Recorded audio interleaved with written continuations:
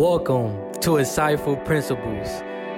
This channel is designed to give you financial content in the areas of business, finance, and investing, while bringing entrepreneurial stories to the forefront in a transparent dialogue. Sit back and learn on how you can develop your financial wisdom and create a blueprint for financial freedom. What's going on, world? Welcome back to another episode of Insightful Principles. You are now tuned in to episode 25, and I want to thank you all so much for being here. It's amazing to see that, I'm halfway to 50 episodes. Time is definitely flying, but so grateful for this journey and being able to share my knowledge with you all. So today I want to discuss the importance of having a written personal budget and tracking your net worth over time. So I'm going to explain, both what budgeting is and then also tracking your net worth, what exactly that details. And I'm going to also go over some different tips and strategies on what you can do when implementing your budget. So let's go ahead and let's get started. So having a budget is so vital because what it does, it creates the foundation for your spending habits. It also allows you to see what's coming in with your income and what's going out with your expenses. It also gives you clarity on how much money you will spend, invest, and save each month. Now, I wanted to give you some statistics to keep in mind when it comes to personal finance. Now, according to debt.com, only 32% of Americans have a household budget.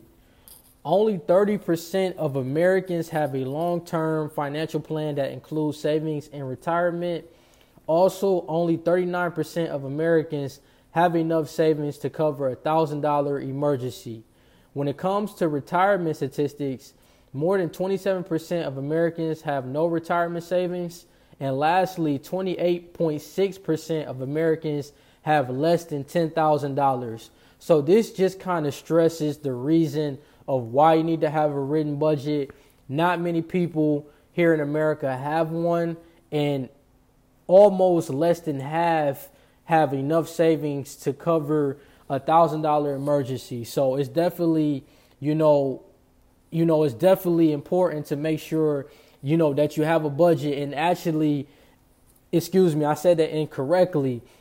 More than half are the ones that don't have enough to save for a $1,000 emergency. So it's vitally important. And when it comes to having a written budget, all personal finance is 80% behavior and 20% knowledge. When you're tracking your finances, it's all about building productive habits, and budgeting is one of them. A budget, it gives you the ability to look at percentages of where your money is going in each category, such as housing, food, gas, insurance, etc. You can set limits on not spending over a specific amount, and this will keep you disciplined. Essentially, a budget is a tool that holds you accountable with your personal finances. So some tips with developing your budget is, number one, you want to acquire your financial statements. So I'm talking everything from your paycheck stubs, your bank statements, your investment accounts, 1099s, mortgage statements or rent, credit card, and student loan bills. All of that, you want to acquire that information, and this determines your income and expenses. Now, you want to calculate your take-home pay. So the monthly income that you get after taxes are taken out, that is going to be your take-home pay, what you gross. So if you have variable income, such as if you're a freelancer, if you're self-employed, it would be wise to put your lowest earning month in your budget because it creates a baseline income for yourself. You also want to create a list of monthly expenses. So you want to be able to create a list when it comes to your car payments, your mortgage, groceries, childcare, insurance, savings, travel. All of that you want to list as your monthly expenses. Then next, you want to determine your variable and fixed expenses. So your variable expenses are the type that change from month to month, such as gas, groceries, and entertainment. Fixed expenses are your expenses that stay the same month to month, such as your mortgage or rent, car payments, and insurance. It's smart to assign a spending value to each category, beginning with your fixed expenses, and then you want to determine how much you would need for your variable expenses. The next thing that you want to do is you want to total your monthly income and expenses. And the goal is you want to be able to maximize your income and you want to have low expenses as possible. The way the money that you leave over essentially allows you to invest and save for the long term. So whatever's left over, my recommendation is to make sure you want to keep that money to plan for emergencies, to plan and put it in the budget for the following month. Now, a good method is a 50-30-20 budget method. And this is where 50% is for your required expenses, 30% will be towards your wants. Now, with that 30%, you can split it into three ways. So I am a big proponent of giving back, and especially giving back to God. And 10% of that can go to tithes, 10% of that 30 can go to debt repayments, and then that last 10% can go to wants. Now, that last 20%, it will be mainly for saving and investing. Now, some months may favor other areas.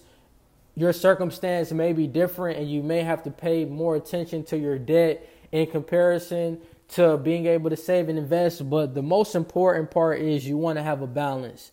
Now, you also want to make adjustments to your expenses. So if your expenses are higher than your income, one way to balance this is you want to look at how you can lower your variable expenses. So you want to look at places you can reduce your spending, such as eating out, or eliminating category, such as a Netflix subscription.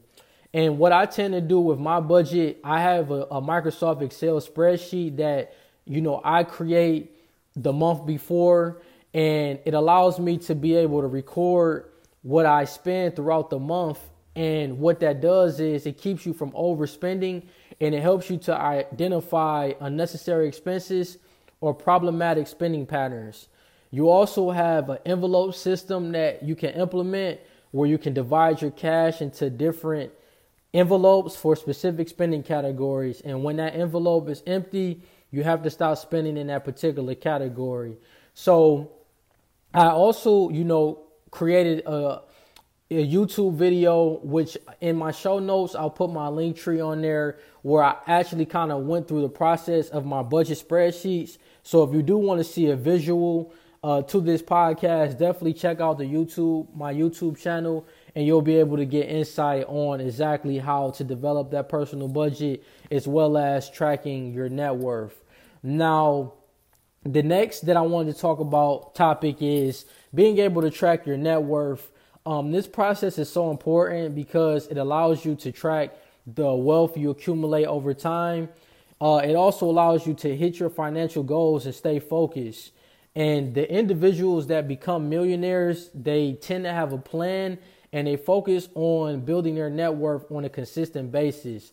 Now, I wanted to give some statistics on why, specifically with African Americans, why it's so important for us to track our net worth and to focus on building our net worth, because there's a big discrepancy when we look at our net worth compared to other races, such as, a Caucasian household or even a Asian household. So only 33.5% of black households own stocks in 2019. Among white households, the ownership rate is nearly 61%. Hispanics, they tend to have a similar percentage along African Americans when it comes to this comparison as well. 65% of white families have a 401k and also an IRA. The figure is just 44% for black families and 28% for Hispanic families.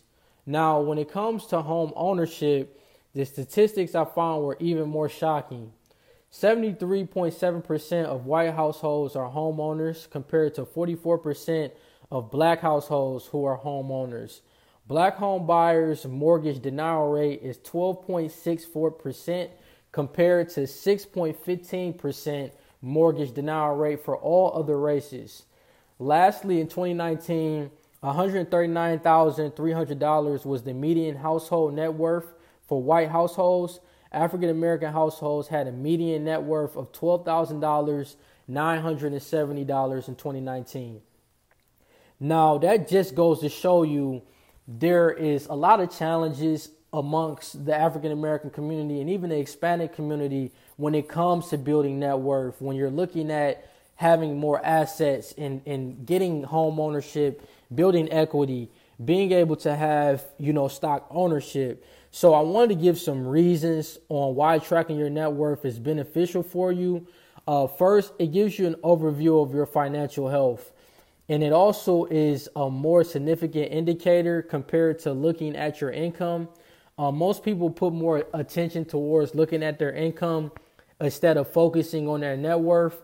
And yes, your income is important, but you want your assets to accumulate over time, and you want to acquire more assets throughout your lifetime. And that's going to have the biggest impact on your financial wealth. Another reason is your net worth emphasizes the decisions you make with your investments.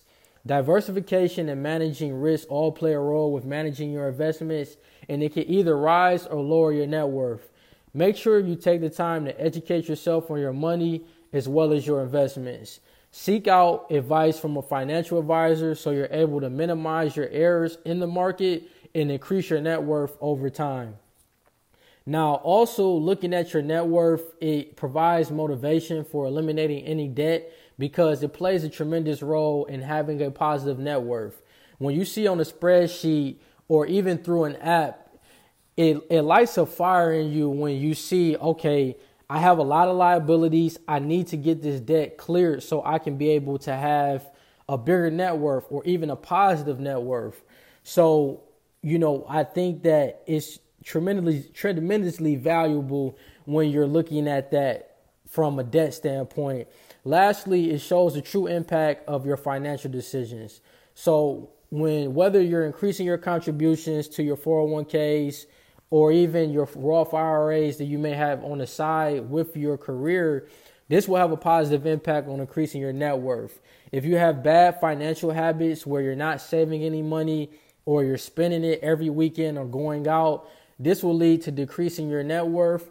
So just like the budget, your net worth holds you accountable to make the wise financial decisions so you can be able to build wealth over time. Now, I know a great app that you can use when tracking your net worth is Personal Capital.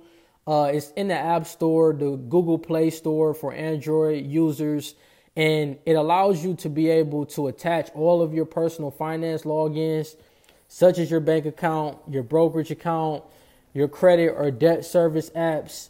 And it really outlines out everything very nicely. And it even allows you to be able to put a budget together and you're able to see how much money is going towards each category.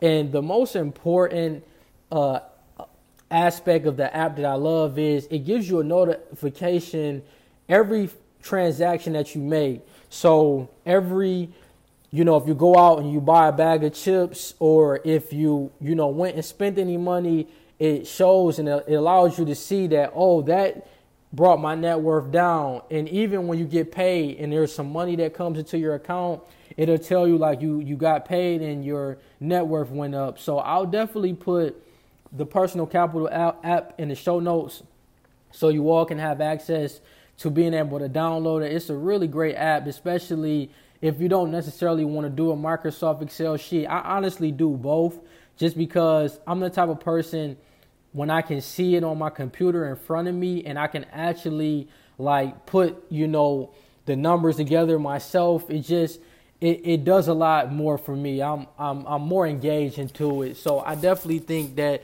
you can kind of pick and decide what works best for you.